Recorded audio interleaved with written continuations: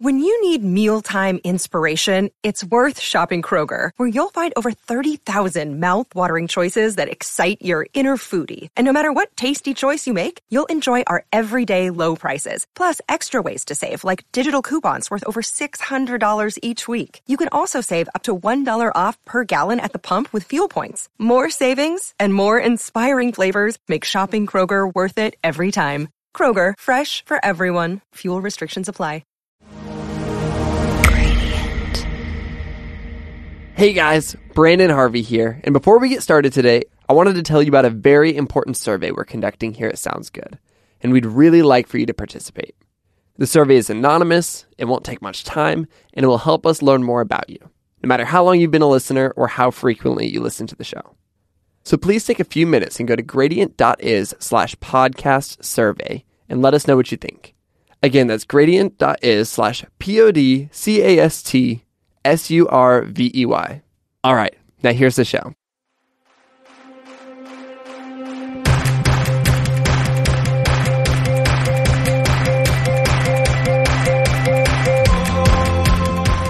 Hello. Brandon Harvey here with this week's episode of Sounds Good, the podcast where every single Monday I sit down with an inspiring person and talk about happiness, overcoming struggles, and living a life of intentionality and wonder.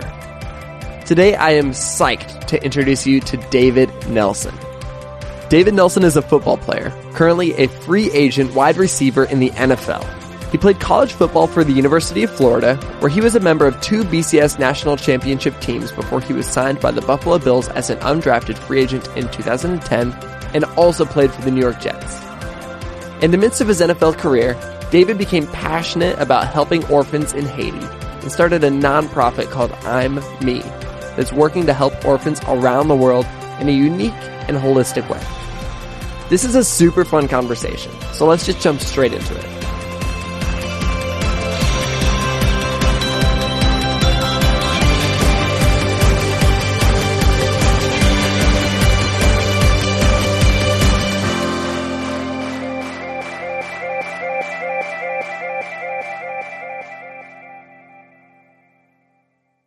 All right, I am on the line with David Nelson. David, welcome to Sounds Good. Hey, man, thanks for having me. I'm really excited to be talking to you today, but I really want to start off by being very, very clear with some disclosure. I don't know very much about sports in general, and so I don't care all that much about the NFL, but I do care about you, and I think you're amazing. But if I say something dumb about football, I 100% encourage you to laugh at me and then correct me. So do I have permission to call you out when that does happen? Oh, please do. Please. No, I actually prefer that. I actually prefer conversations with people who don't, because I don't, when I meet somebody, I'm not introducing myself as an athlete. That's my world 90% of the time. And so it's nice and it's comforting just to be able to have a conversation and not have to dive into that and just have, hopefully I can communicate and have conversation with people in different spectrums. So good. Let's you're fine as long as you're watching the Olympics and you're cheering for Team USA. Oh, absolutely, man! I've been geeking out over the Olympics. It's been amazing. There's been so many good stories. Oh man, yeah. I've been having a hard time keeping up with all the stories, and I'm excited to just kind of go back through and just read through everything over the next few weeks, and then who knows? Maybe they'll be on the show soon. That's it. There you go. And that's not to get too far into it, but that's the beauty of sports, man. Yeah. It unites people. It's not necessarily something that is going to always, bring world peace, but at the same time, it's an aspect. You look at Kansas City last year when they won the World Series, all the craziness going on, but you had 300,000 people all wearing the royal blue together. You had Muslims, you had Christians, you had atheists, all together celebrating and rallying behind one central theme, and that's their team. And that's what's been so beautiful. Man. Just seeing people rally behind in the Olympics with everything going on, no matter what country or what continent you're in, rallying behind this uniting front, which is sports, competition, but also at the same time sportsmanship, and that's been just so beautiful to see. Man, that's so unreal. That's perfectly said. And I feel like you got a really good taste of this growing up because you grew up in Texas where you bleed football. And as somebody coming from the world that's totally outside of football, I would love to have a little bit more of an understanding of what the trajectory for somebody heading off to the NFL looks like as a kid. Like, what was your life like as a kid leading up to you one day ending up in the NFL? Yeah, man, that's an interesting dynamic because, like you said, I grew up in the heart of Texas. And for anybody who knows anything about football, I mean, football in Texas is king. I mean, you can look at the movie Friday Night Lights. You can look at just so many different examples that will just show you that football is king. And if you are, like, for example, I mean, businesses will shut down for their local high school games on Friday nights. It's insane. And it's just, it's an awesome dynamic, but also at the same time, it can present a lot of pressure. And so you have, from an early age, I mean, there's high school coaches who are scouting 6 and 7-year-old kids in Pop Warner to see maybe who's going to be their quarterback, 14 years from now. Oh my gosh. So it's crazy. And you got the dads in the stands who maybe in their day played high school football and they're still wearing their letter jacket or maybe their state championship ring. And so then maybe that's as far as they made it. And so they're hoping that their son can maybe push a little further. And so they're pushing their kids. And so it's crazy. But, I grew up and, sports has been a huge part of my life since I was a kid. It's something that I excelled in at an early age. My dad was an athlete growing up. My mom was an athlete growing up. And so it was something that from day one, I have a picture of myself actually when I was like 2 years old. I just learned how to walk and I have a McDonald's t-shirt on and I'm carrying this basketball. I'm just dribbling the ball. And so from an early age, it's I guess innately in me. So much so in first grade, I actually wrote for Mother's Day. Our teacher had us do a project or a assignment that basically was just writing to our parents, letting them know what we wanted to be in the future, writing to our mom, letting them know what we wanted to do in the future. And my mom actually pulled this letter out a couple of years ago for Mother's Day and read it back to me. And the gist of the letter basically said that I wrote to my mom and said, Mom, I want to be a starting point guard for the Dallas Mavericks, a starting pitcher for the Texas Rangers, and a starting quarterback for the Dallas Cowboys. All of the above. And so from an early age, I've had my sights and my eyes set on being a professional athlete. And, to be honest with you, a lot of it was because I saw these athletes. I saw them as the measure of success. I saw them as the pinnacle of what it looks like to do what you want in life and to get what you want, to have what you want. I wasn't necessarily idolizing and having the ones who were the best at what they do per se and using those as my role models. It's more of the guys that were using their platform and using their influence on the field and letting that transcend and to make an impact in people's lives off the field. And just being able to see how people were captivated by them and how they were able to captivate, whether it be an audience or a crowd or just the people that were around them. And so, I never really dreamed of becoming a professional athlete for money and the influence. It was to I always saw the guys that after training camp for the Dallas Cowboys that would come over and sign autographs for an hour afterwards with all the fans and giving back to the fans. And I was told myself, if I can get to that point, that's where I want to be. And so just growing up in that. And so honestly, I'm still a skinny kid, but growing up I was extremely skinny, and so my parents weren't really very, very comfortable with letting me play football at an early age. And so I grew up playing soccer, basketball, baseball. Pretty much if it had a ball besides a football, I played it until about 8th grade. And so I started playing football in 8th grade. First time I ever touched the football was a punt return, scored a touchdown the first time I touched it. And the coach started to realize that I had potential there. I grew up wanting to be a basketball player. I'm tall and skinny and had the build and the body for it, and just slowly developed into a football player. And it wasn't until my sophomore year that I started getting scholarship offers and really started to focus in on that. And it's all led me into the place that I'm now. And here I am 6 years later, as a professional athlete. Amazing. And you went to, what college did you go to again? The University of Florida. I'm a Gator. Amazing. Okay. And what did you study in school when you weren't playing football? I got my psychology. I got a double major, psychology and sociology. Interesting. Was there any particular reason you picked that? Was that a passion of yours, or? Well, to be honest with you, it started out, sociology is also known as the athlete's degree. And so it started out, in the interesting story, I actually had originally committed and decided to go to Notre Dame in my junior year. And so I was going to go there because I wanted to study kinesiology. I've always been fascinated by the body and how it works and how it moves. And obviously kinesiology is study the muscles and just how the body moves and works. And my mom's a physical therapist. And so just seeing her help and improve the quality of life and well-being of people just through the muscles and through movement. And so I chose Notre Dame because they have one of the best kinesiology departments in the country. And then realized that I had potential to maybe play beyond college. I never really believed in myself. That was the issue I had growing up, was I was excelled, but I always put myself in a smaller capacity and smaller realm than I guess I was really playing in. And so I never really believed I had the ability to play in the NFL, just wanted to go and play at a high level and say that I did it. And so when I started to kind of fully realize that is when I started to make the decision. I chose Florida, and I wasn't the best student my first couple of years, and so I had to settle for sociology. And so when I started to go into the sociology classes, I started to take some psych classes and really started to develop a liking for that and a real passion for that, just how the mind works and how different things that happen in people's lives that shape the way they are now. And so just fell in love with it, and so started to work my way back into it. And all said and done, 4.5 years later, I walked out with two degrees. Well done. Well done. And then straight out of college, you jumped into the NFL, and you've played for 6 years in the NFL, right?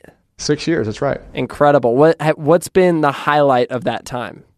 I would honestly, because it's, and I love how you prefaced at the beginning how you don't know a lot about sports in general, but it's looking at it now, 6 years in, it can look like, and you can always start to get caught in okay, what's next? Okay, well, what am I going to do next? What's the next big thing I can do? And I've just been I've had a lot of amazing people in my life that have just told me just to focus on the moment, just to be present, be where you are and appreciate where you are.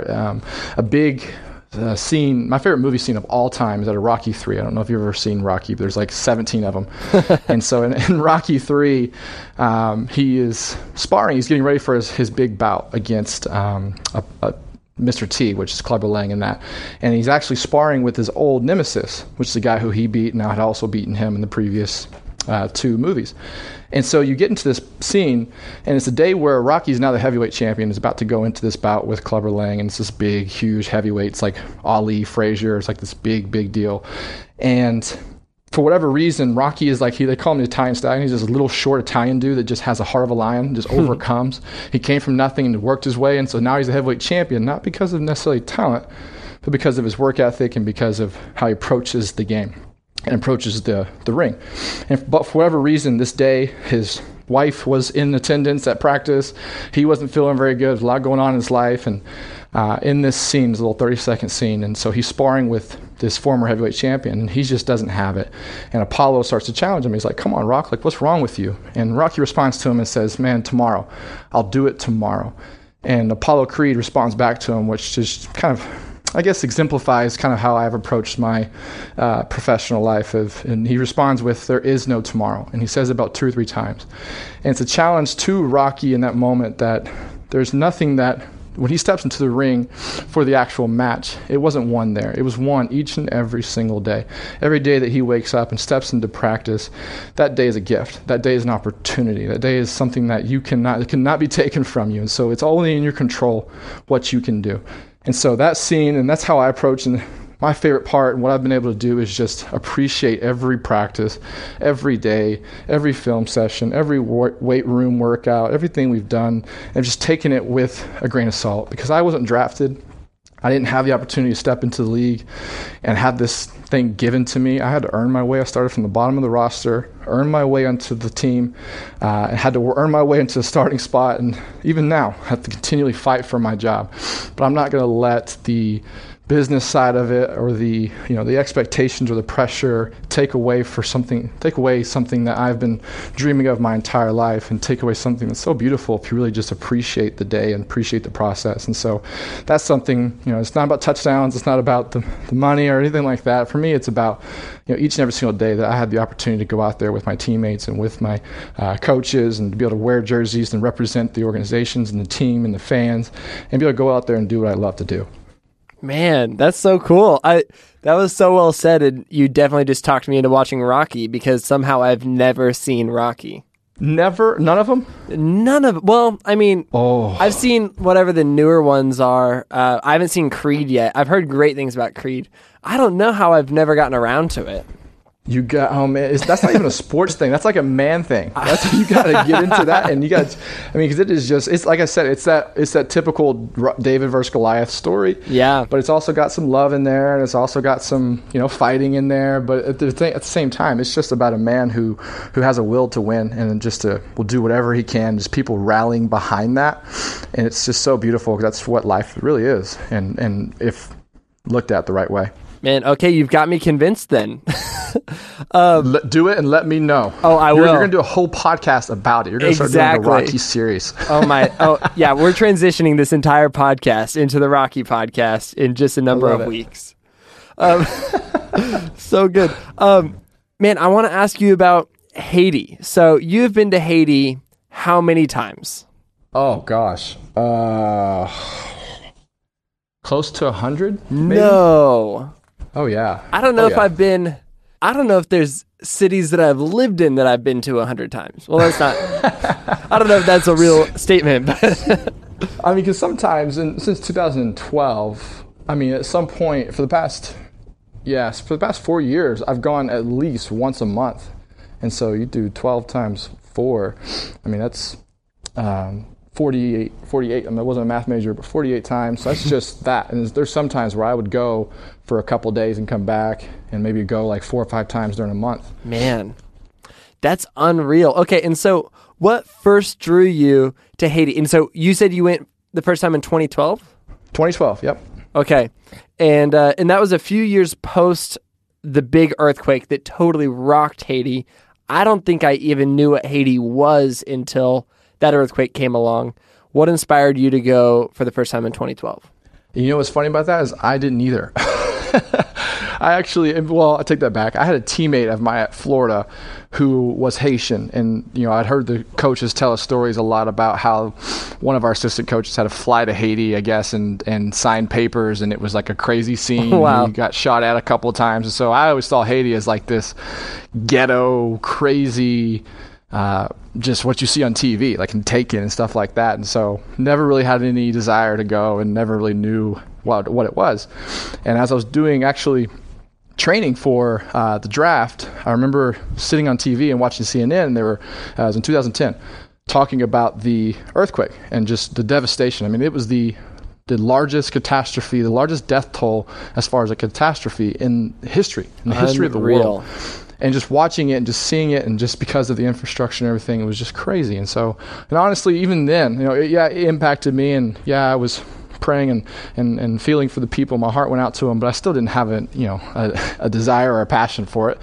And so I started playing in the NFL and played 2 years, and had started to develop a platform and started to develop a base, and had really established myself and felt like it was time to now use that to help others, or use that to maybe speak on others' behalf, so whatever that looked like, didn't know. So I just started to explore. So I started to get involved with local organizations, and then church from back home actually had called and said, hey, we're taking a trip to Haiti and over Memorial Day. Would you like to come? And it was just a very basic, general ask. And I had the weekend off and didn't have anything to do, and always wanted to go abroad and do something like that in a mission trip capacity, and just never had the time. And so ended up flying to Haiti and meeting them there, and spent the week there. Playing with kids. They have an orphanage, about 100 kids, and the whole week, man, you just drop a soccer ball and kids just come out of nowhere, and they're just flying around, and they can't speak the same language as you, and some of them haven't eaten in a few days, but they don't care. They just see a soccer ball and they just want to play. And so, man, for about a week long, we were just playing, or over the weekend, we were just playing with those kids and just having fun and loving on them, and I really felt something there. I wouldn't say that I felt called there. I wouldn't say that I felt a passion or a heart for that country, but just felt something there. And on my way back, we were leaving. It's about a 4-hour drive from the place we were to the airport. And I remember we got about 30 minutes away from the airport, and we're gassing up the truck. And I look across the street, and I see a little boy. And in 2012, even still now to some extreme, in 2012, it looked like it was the day after the earthquake, if you know what I mean. I mean, there was still just devastation. There was still, buildings were crumbled and crushed, and it looked like if you were to walk into Haiti the day after the earthquake, I felt like that's what it looked like in 2012 when we were there. And this specific example, a little boy was stuck on some rebar, which is that little beam that comes from the concrete houses that hold him up, and was so lethargic because he hadn't eaten or didn't have any water or anything like that, so lethargic that he couldn't pull himself off of the rebar. And so the typical American mindset, ran across the street, pulled him off of the rebar, asked him if he, had a Cliff Bar in my left pocket and, I had some bubbles in my right pocket, and just asked him basically because I knew he hadn't eaten anything. And so I was like, hey, do you want some food? Would you like to eat? And he looked at me and he said, no. And I was like, well, we got about 5 minutes until we leave. We got about 5 minutes until the canter's all gassed up. So would you like to play? I had some bubbles. Do you want to play? And he looked up at me and he said, no.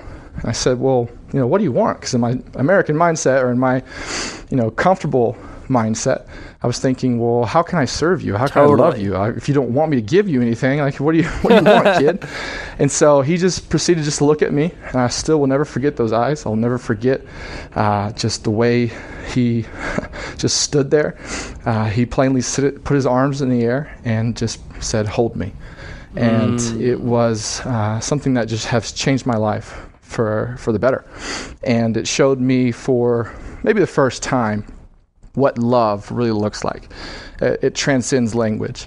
It is, for in my opinion, is the greatest human need, because here is this boy who didn't know what he was going to eat that night, didn't know where he was going to sleep that night, didn't know if he was going to live or die in the next day or two, but in that moment, even though being presented with opportunities to eat and drink and play, his greatest need was to be loved. And even further than that, his greatest desire was to be known and to have somebody hold him and to see him. And for 5 minutes, he knew that he mattered. For 5 minutes, he knew that somebody saw him. And so it was in that moment that I left and called my brothers. We then went back to Haiti a week later. They experienced the same thing.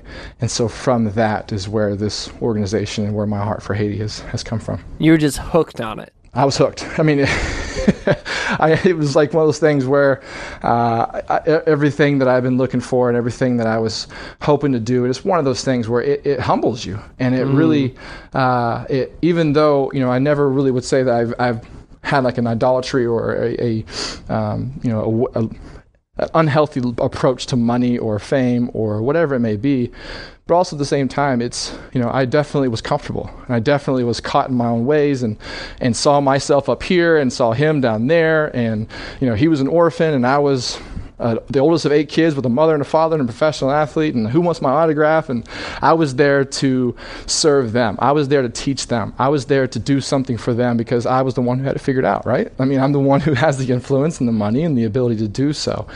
And I walked away rocked because my life was changed by a 4-year-old orphan kid who didn't care what my name was, didn't care how many Twitter followers I had, didn't care what my job was.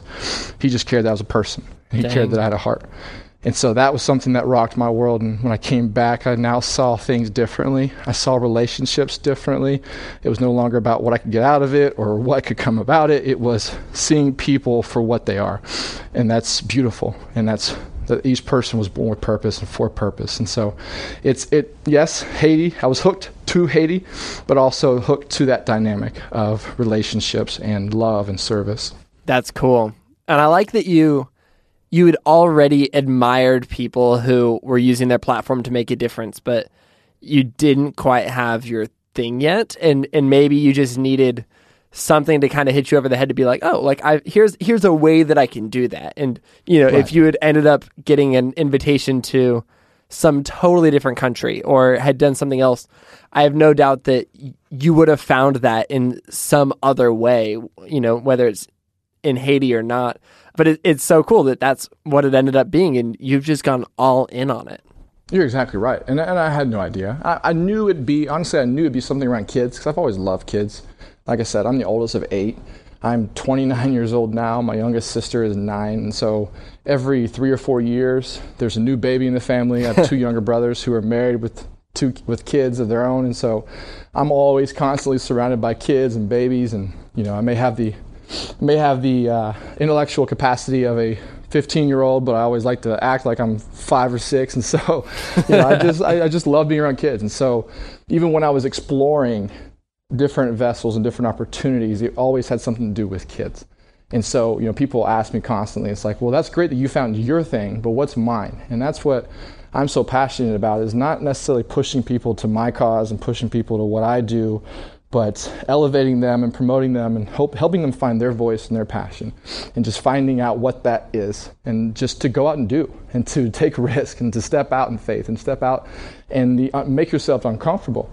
Because like you said, I could have went to any country in the world and in some way been ignited by that dynamic. And so that's what's been so beautiful about all of this, is be able to use my story, not necessarily to push people towards my organization and towards orphans in Haiti, but to push people into their calling, and push people into something that maybe they never knew they were capable of. And that's what's just been, I love that more than anything.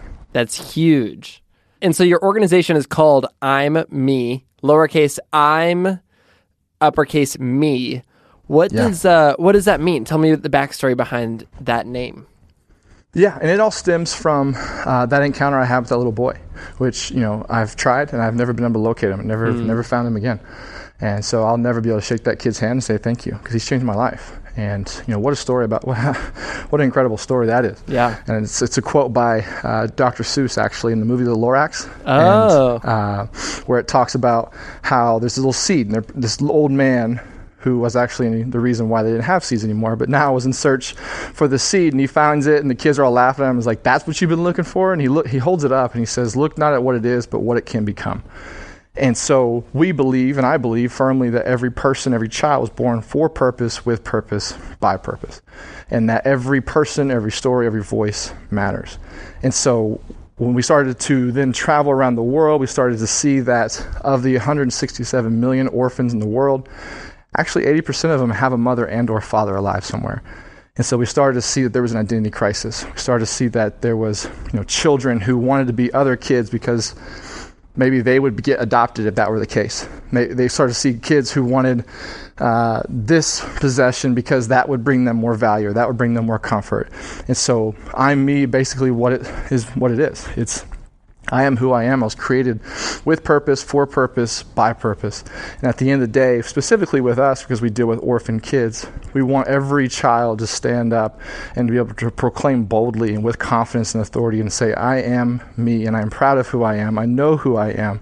I don't need to be anybody else, because I was created with a divine purpose, and I am beautiful, I am loved, and I am cherished, and I am known. And so that's what it is. And it's all about, hey, I am who I am, and yes, I'm an NFL athlete and I have a platform, but at the same time, you are you.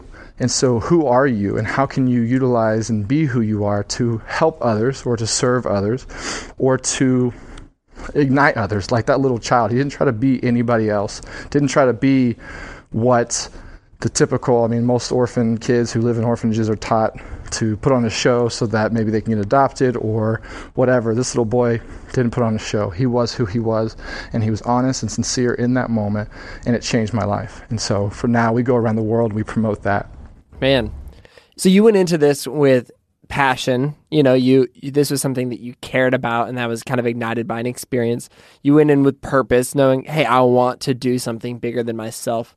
And I think a lot of people, if they were to just approach, like, I want to make a difference in the world with just passion and purpose, they can do a lot of things wrong. They can actually do a lot of bad things. And you talked about this earlier about your American mindset. What are some things you've had to unlearn through the whole process? And what are some things that you've been super intentional about making sure you do in the process of, helping kids find their families and adoption, and making this organization make a genuine impact? Yeah. Oh my gosh. That is such a great question. And that is something that, honestly, I wasn't aware of at the beginning, because like you said, you can get so enamored and you can get so blinded by passion, and that this is what I want to do, and I'm going to go and do it. And so then you can be kind of become like a bull in a china shop. And I don't know, honestly, I wish I could take credit for it. I don't know maybe it was my brother's guidance or something. But for whatever reason, even when we decided to do this and decided to establish this and create the 501c3 and go out and do this, as at the time I was 26, I was a football player. I had no experience starting a nonprofit. My younger brother was 23, had no experience running a nonprofit, and then the one in between us was 24. He was a teacher. He had no experience either. Neither one of us knew anything about it, but we knew we wanted to do it. And so we did, it was a quote by Gandhi, and I'm subphrasing obviously, but it basically says that if you expect people to follow you and to trust you and to believe in you, you have to walk in their footsteps.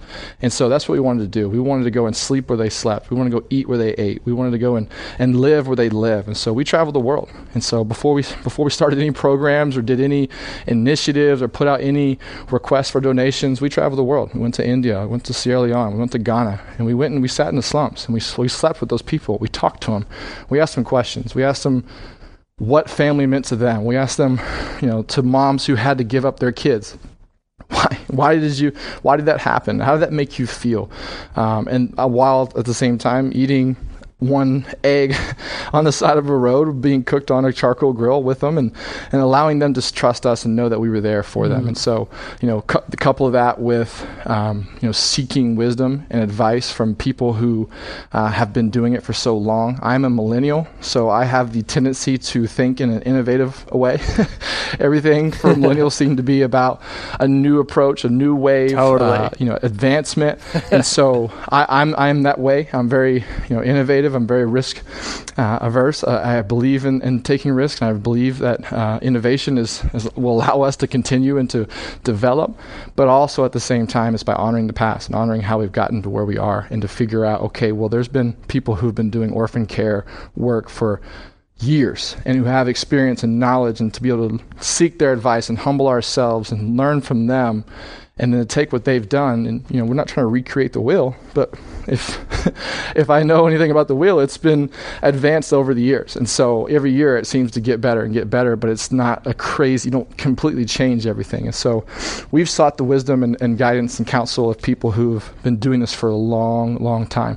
And then we've also traveled the world, and we've sat in living rooms and on the floors and in the slums with people who were the beneficiaries that we wanted to impact, and hear from them and learn from them, and then to be able to put together a plan and put together some kind of programs that can go out and really make an effective impact rather than just the presence of one. Man, I love that intentionality. I love that you're doing that. And as somebody who's a total millennial and loves doing things ways nobody else has done, that's definitely something I need to grow in, is this idea of there's other people who have done stuff and it's worked out great, and I should just learn from past wisdom rather than just thinking that I can try something new and do my own thing. Yeah, it is an interesting dynamic. It is, because there is, because people have been doing things for so long, there is that dynamic that they will bring a little sense of jadedness, a little sense of comfort, a little sense of this is that we try. We have one saying around here that you cannot say, well, this is the way it's always been. But you can't say that around here, and that's when you kind of seek guidance and advice from people. That's kind of, they don't necessarily mean to all the time, but they want to press upon their values and their experiences and make sure hey, be wary of this and be wary of that. And so you don't want to become too guarded by that. And so we've been very, we've learned through mistakes, honestly. We've made many mistakes and we've failed in a lot of areas, but we've made sure that we learn from those failures and approach failure as an opportunity to grow and to learn and to build. But it's been good, and it's been interesting. We met some incredible people. We've heard some of the most amazing stories. But that's what it is, and that's what it's there for us, and it's there for the taking if we will just seek it and go after it. What's the big picture for, let's say, the next 10 years? Where do you want to take I'm Me? Where do you want to? In what ways do you want to continue making more impact? And there's a wave happening right now, and like I talked about a little bit earlier, it's of the 167 million orphans, which is a crazy statistic. And those are just the ones that UNICEF and the UN can document. 80% of them have a mother and or father alive somewhere. And also, like I talked about, we went around the world and we talked to people. And we talked to a lot of these parents who had given up their children, moms who had to go to orphanages and knock on their door and ask if they can take their kids and give up their kids, or dads who couldn't afford to take care of them anymore and had to just abandon their child on the side of the road and hope that somebody can pick him up and give them better life than he could. And we started to ask them. We started to get a little peek into their lives. And what's crazy is that we started to figure out that a vast majority of them actually had been abandoned and given up themselves. And so we started to see this cycle and what we call the orphan cycle. And so it's orphans creating orphans instead of family creating family. And so you grow up and you're abandoned and you're living in an institution or an orphanage, and you don't experience the love of a family, the love of a father, the love of a mother, the support, encouragement. I am where I am and the person I am because of my family. I knew that if I failed, I could go home and they would be there to lift me up and encourage me and obviously discipline and teach me if I needed to be. But if I succeeded, they were the first ones to give me high fives and tell me they're proud of me and tell me that I matter. And to have that support on both sides of the spectrum was huge. And so we believe that every child should have that. Every child should have that loving, nurturing, caring, and secure environment. And so that's what 10 years from now, hopefully by tomorrow, our mission and our approach is to go and to end that orphan cycle. And there's a wave happening right now in the orphan care world, and people are starting to get away from the typical orphanages and the institutions and starting to focus more on orphan prevention. And so it's going, so when the mom and dad come to our gates, or a mom or a dad come to our gates and ask, can you take care of my son because I can't afford it, or I can't take care of him, I can't do it. We can say, no, actually, we won't take your kid, but how about we give you a job so that you can keep yours, and so that so your child is raised by his mom, by his dad, whatever that may look like. And so we've started to experience that and started to implement that approach, and have seen some amazing results and some beautiful, beautiful stories come out of that. And so for the next 10 years, we hope to be able to go and to be able to prevent child abandonment, to prevent family separation, and prevent orphans from being orphans. It's incredible. I love that you're doing all of this. And back to the football side of things, I know that there's been some concern in the world of football about you or players like you who are focusing on these things that are outside of the football world, these outside passions or jobs or whatever. And it sounds like the Steelers, your last team, were super supportive of what you're doing in Haiti. And you're a free agent right now. You told me earlier you're waiting on a call, and it could happen this very moment. But what's your thought process as you might have a new team soon on what your relationship with traveling to Haiti could look like? Yeah, and like I said, I never want to act like I have it all figured out. I never want to try to present myself as somebody, because I don't, and I haven't. And I've approached things especially with my profession, and maybe a little bit too abrasive, and a lot of it was because earlier you and I kind of talked about just the difference between foundations and organizations, and a lot of times you'll have players start a foundation while they're playing and hire an executive director and hire a staff of people to come in and run it and lead it, and then the player kind of shows up for the camp or whatever they're doing, and that's great, and that's totally fine, and I have nothing against that, and I'm not trying to say that that's wrong in any regards, but that wasn't for me. If you know my personality, I'm either all in or not at all. I'm not going to do something, especially and put my name on something, and then just kind of sit back and let somebody handle it. And so I'm in it, and I'm involved. I'm the CEO. I run the day-to-day operations, and so I'm involved in this organization, not just in founding it, but also in the execution and the daily operations of it. And so when I was a free agent last year, that started to raise a little bit of a red flags from some organizations and some teams, mainly just in the standpoint of just wanting to know where my commitment was, wanting to know where my heart was, wanting to know that if they're investing a lot of this money into these players, they want to know what they're going to get out of it. I mean, it's a business transaction in some ways, and so they were more looking at it from the standpoint of, are we going to trust that you're going to put all that you have into the team? Are you going to be committed? Are you going to be distracted? Are you going to be a distraction? Are you going to try to ask all of our players to go do events and keep them out late at night, and then they can't practice effectively? And so they were all legitimate questions. for whatever, it rubbed me the wrong way, the way it was presented. And I felt like I was being put into a situation where I was given an ultimatum. And so the way a lot of teams and organizations were presenting contracts were basically, if you sign this, you can't do this. And there were sort of certain things they were telling me I couldn't do and that I wasn't able to do. And so I saw that as an opportunity, and I've seen it as an opportunity because a lot of players have the heart that I have. A lot of guys in the locker room, and the NFL gets a bad rap, but a lot of guys in the locker rooms have heart just like I do and want to be involved and want to do things, want to start their own organization and travel and do certain things, but don't feel like it's going to be well received and don't feel like it's something that they can do and have the support of their team. And so they wait back. And so a lot of guys are waiting till they're done playing. And so I've kind of taken the approach just to spearhead that and to trailblaze that and to show guys that, what if actually doing I'm me and being involved actually makes me a better football player? Because when I go out to practice and I drop a pass, I approach it a lot differently than I did before, because the things that were just devastating and so important and just rocked my world before, that were so fleeting and so just small, now I approach it. Now I appreciate my teammates more, and I support them, and I encourage them. And it's no longer about me and elevating myself, but it's about the team. And what if, obviously, being a football player helps my philanthropy efforts, which it does.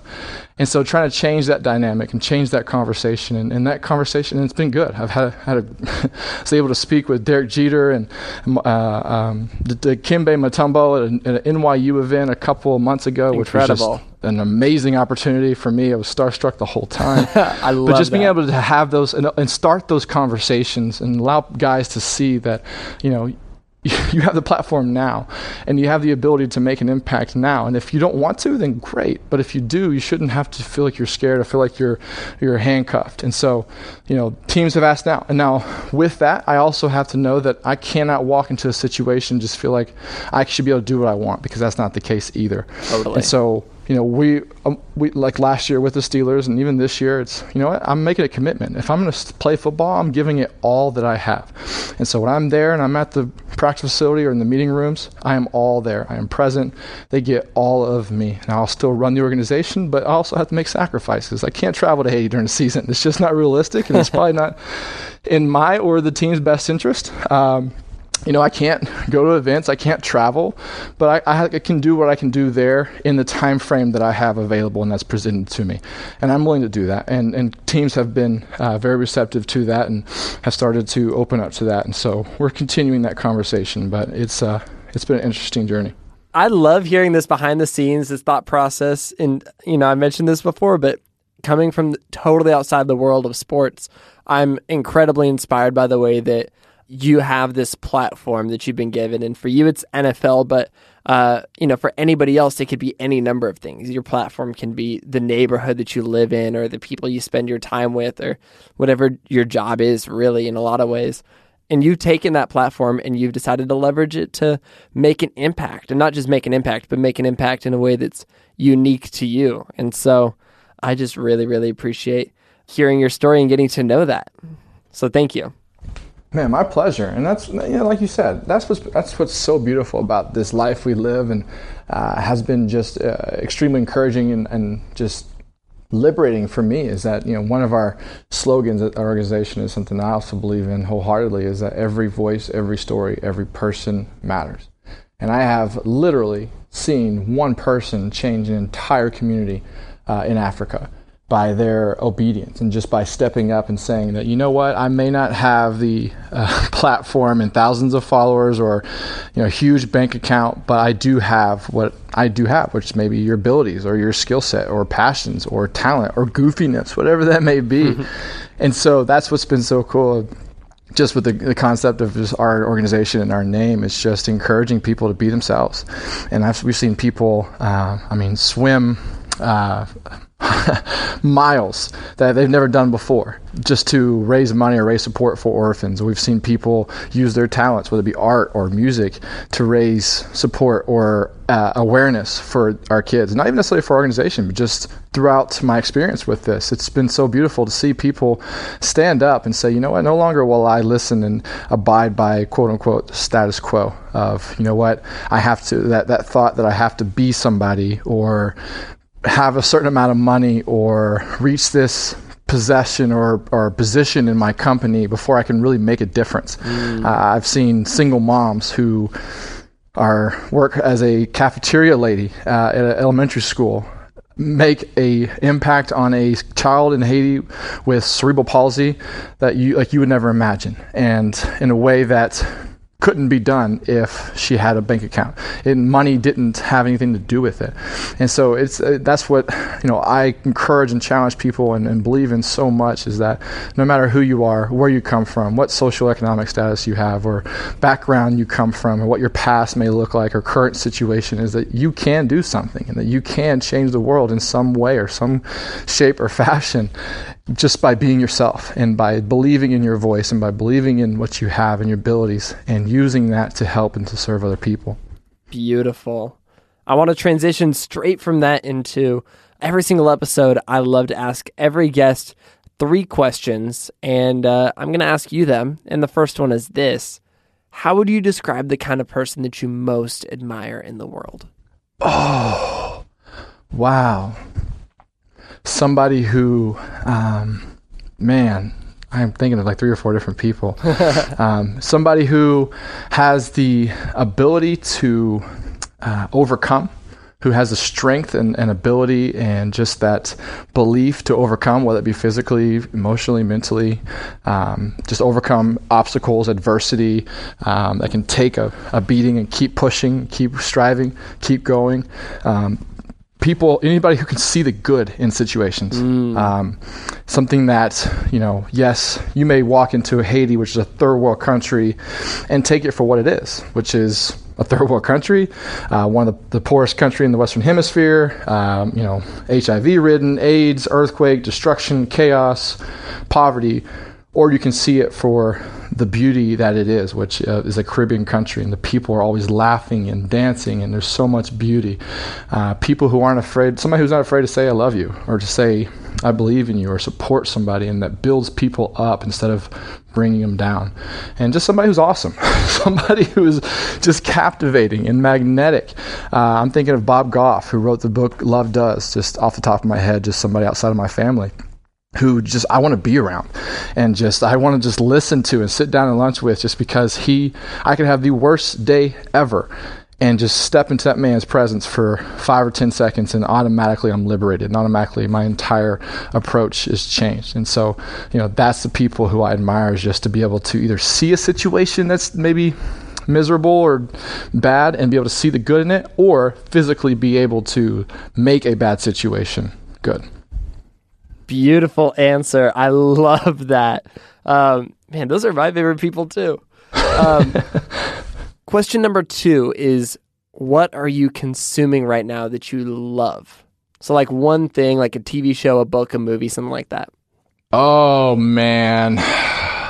I've really been big. Obviously, the Olympics are going on right now, yes, so I love that. Yes. I'm a big reader, too. I've been reading a couple of good books. There's one called Creativity, Inc. By the founder and Pixar. Creator Pixar. It's fantastic. So good. I love to read. The new Harry Potter book just came out. A little bit of a Harry Potter geek. I'm halfway into it. Don't judge me, or don't spoil it for me, because I just got started, so I don't have anything to spoil yet. I'm trying to take it slow. Man, I like to that's just me too. kind of dive into it. I normally, back in the day, I would dive into them so fast, but now I'm just taking it so slow because it's going to be gone soon. It's kind of hard to read. I mean, it's a script. With the play, and it's the hard. I can't really tell which character is which. But you're right. It is. I'm the same way. I jump into it, but this is it, and so I want to make sure I take it all in. But I don't know what it is, man. But like lately, I've been a big binger. I've been crushing some Netflix. Good. I've been watching some shows. I don't usually have time for it, but lately Parks and Rec. I watched the entire series of The Office. You have the best I'm getting taste. big into Scandal now. Dude, Scandal will hook you in. I had to like force myself to stop at like, I don't know what season they're on, but I made it through so many and I was like, I'm an addict. It's so good. Yeah. I wish I had something more life-changing, something with more depth. But yeah, I'm consuming Harry Potter, Parks and Rec, The Office, and Scandal. Dude, it's so refreshing though, because a lot of like, I've had people, I ask this question to people all the time, like in my regular life and stuff. And people will be like, I'm reading, and it's like some scientific journal, and I'm like, oh, like I'm reading Harry Potter. So it's great. Yeah, comparison's a lie. I can get into that too. I can get into like, man, I'm not to your status, am I? And it can just get discouraging. It's like, I like to have fun. I like to just let loose, and I love to live and help people, but at the same time, there's some good stuff out there, and Harry Potter's one of them. Yes. Oh, man. My last question is, based on the ways that you've chosen to step out and live your life differently, what's one thing you'd encourage someone else to do in their own life? Man, that is such a good one. I would just have to say, make a point to learn something new every day, whether it be about yourself, whether it be about your profession, whether it be about other people or somebody close to you. That's what has gotten me to where I am. It is not even necessarily about me setting goals and saying I'm going to reach those goals. And, I wouldn't be able to reach those goals unless I had the knowledge of how to attain them and how to achieve them. And so that's been, it creates and invites an element of humility. And it also creates and invites other people to get involved and have a sense of ownership in your process. And it has allowed me to, by seeking other people and seeking something to learn, or letting them know that they have helped me in certain ways, that I now have a community of people and a support group or a council or whatever you want to call it, who don't feel like I'm always coming to them just when I need something, or they feel invested and feel like this is much more than just a transaction. It's a relationship. And so, that's what it's a beautiful journey. Step out in faith, like you're talking about, but it's difficult. I'm not going to sit here and say that it's the easy, because the road less traveled is the road less traveled for a reason, and you're going against the current and you're swimming. And so it's hard and it's difficult and it's exhausting. And there's days where you think you can't go any further. But if you continue to push and you have that community and have that support to be able to push you through it, because there's been days, I'm going to be honest with you, days where I wanted to quit and I didn't want to keep going. I didn't think I had what it took, or I was going to just say, okay, well, now I'm just going to be a football player for now. But there's people who saw something in me who wouldn't let me quit. And those conversations were started by seeking the guidance and seeking to learn something about myself, whether it be good or bad, and being honest with myself. And so that's not always easy. And that's not something that we necessarily want to do. It's something we have to be intentional about. And but it does pay tremendous reward and tremendous dividends. Learn something new every day and take the road less traveled and work hard without quitting. I love that. Man. You made it sound really simple. That's my job. I love it. David, man, I'm so glad that we got to have you on the show today. If people want to follow along with what you're up to, if they want to find out more about your organization and follow you online, where can they do that? Yeah, I love social media. Is the most beautiful tool in the world. I love to interact and engage with people. So please hit me up on Instagram, follow Twitter, whatever it may be, at David Nelson 86. And then our organization is easy across the board: Facebook, Twitter, Instagram, at IMME_org. Easy. So good, man. Man, and I'm not smart enough to make things complicated, so we try to keep things simple. Oh, man. Well, you had so much incredible insight to offer today. I know that I'm coming away encouraged, inspired, ready to take action, and I have no doubt that other people listening are feeling the exact same way. So thank you so much for being here, David. Hey, man, I appreciate you, and I just appreciate what this entire podcast and what you're doing, and giving people a chance and giving them a voice and a microphone to speak and encouraging people and inspire. Man, you're doing it, and I appreciate you and all that you do and all that you are. So thank you for that. Man, that means a lot. Man, I'll talk to you soon. Sounds good. Let me know how that Rocky series goes, and we'll catch up with Harry Potter, I guess, when we both finish it, huh? Amazing. Yes, please.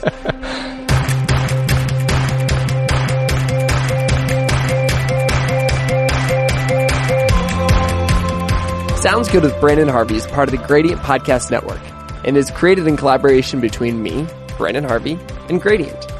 Check them out at gradient.is. That's gradient.is. Thank you so much to each of you who tuned into the podcast this week.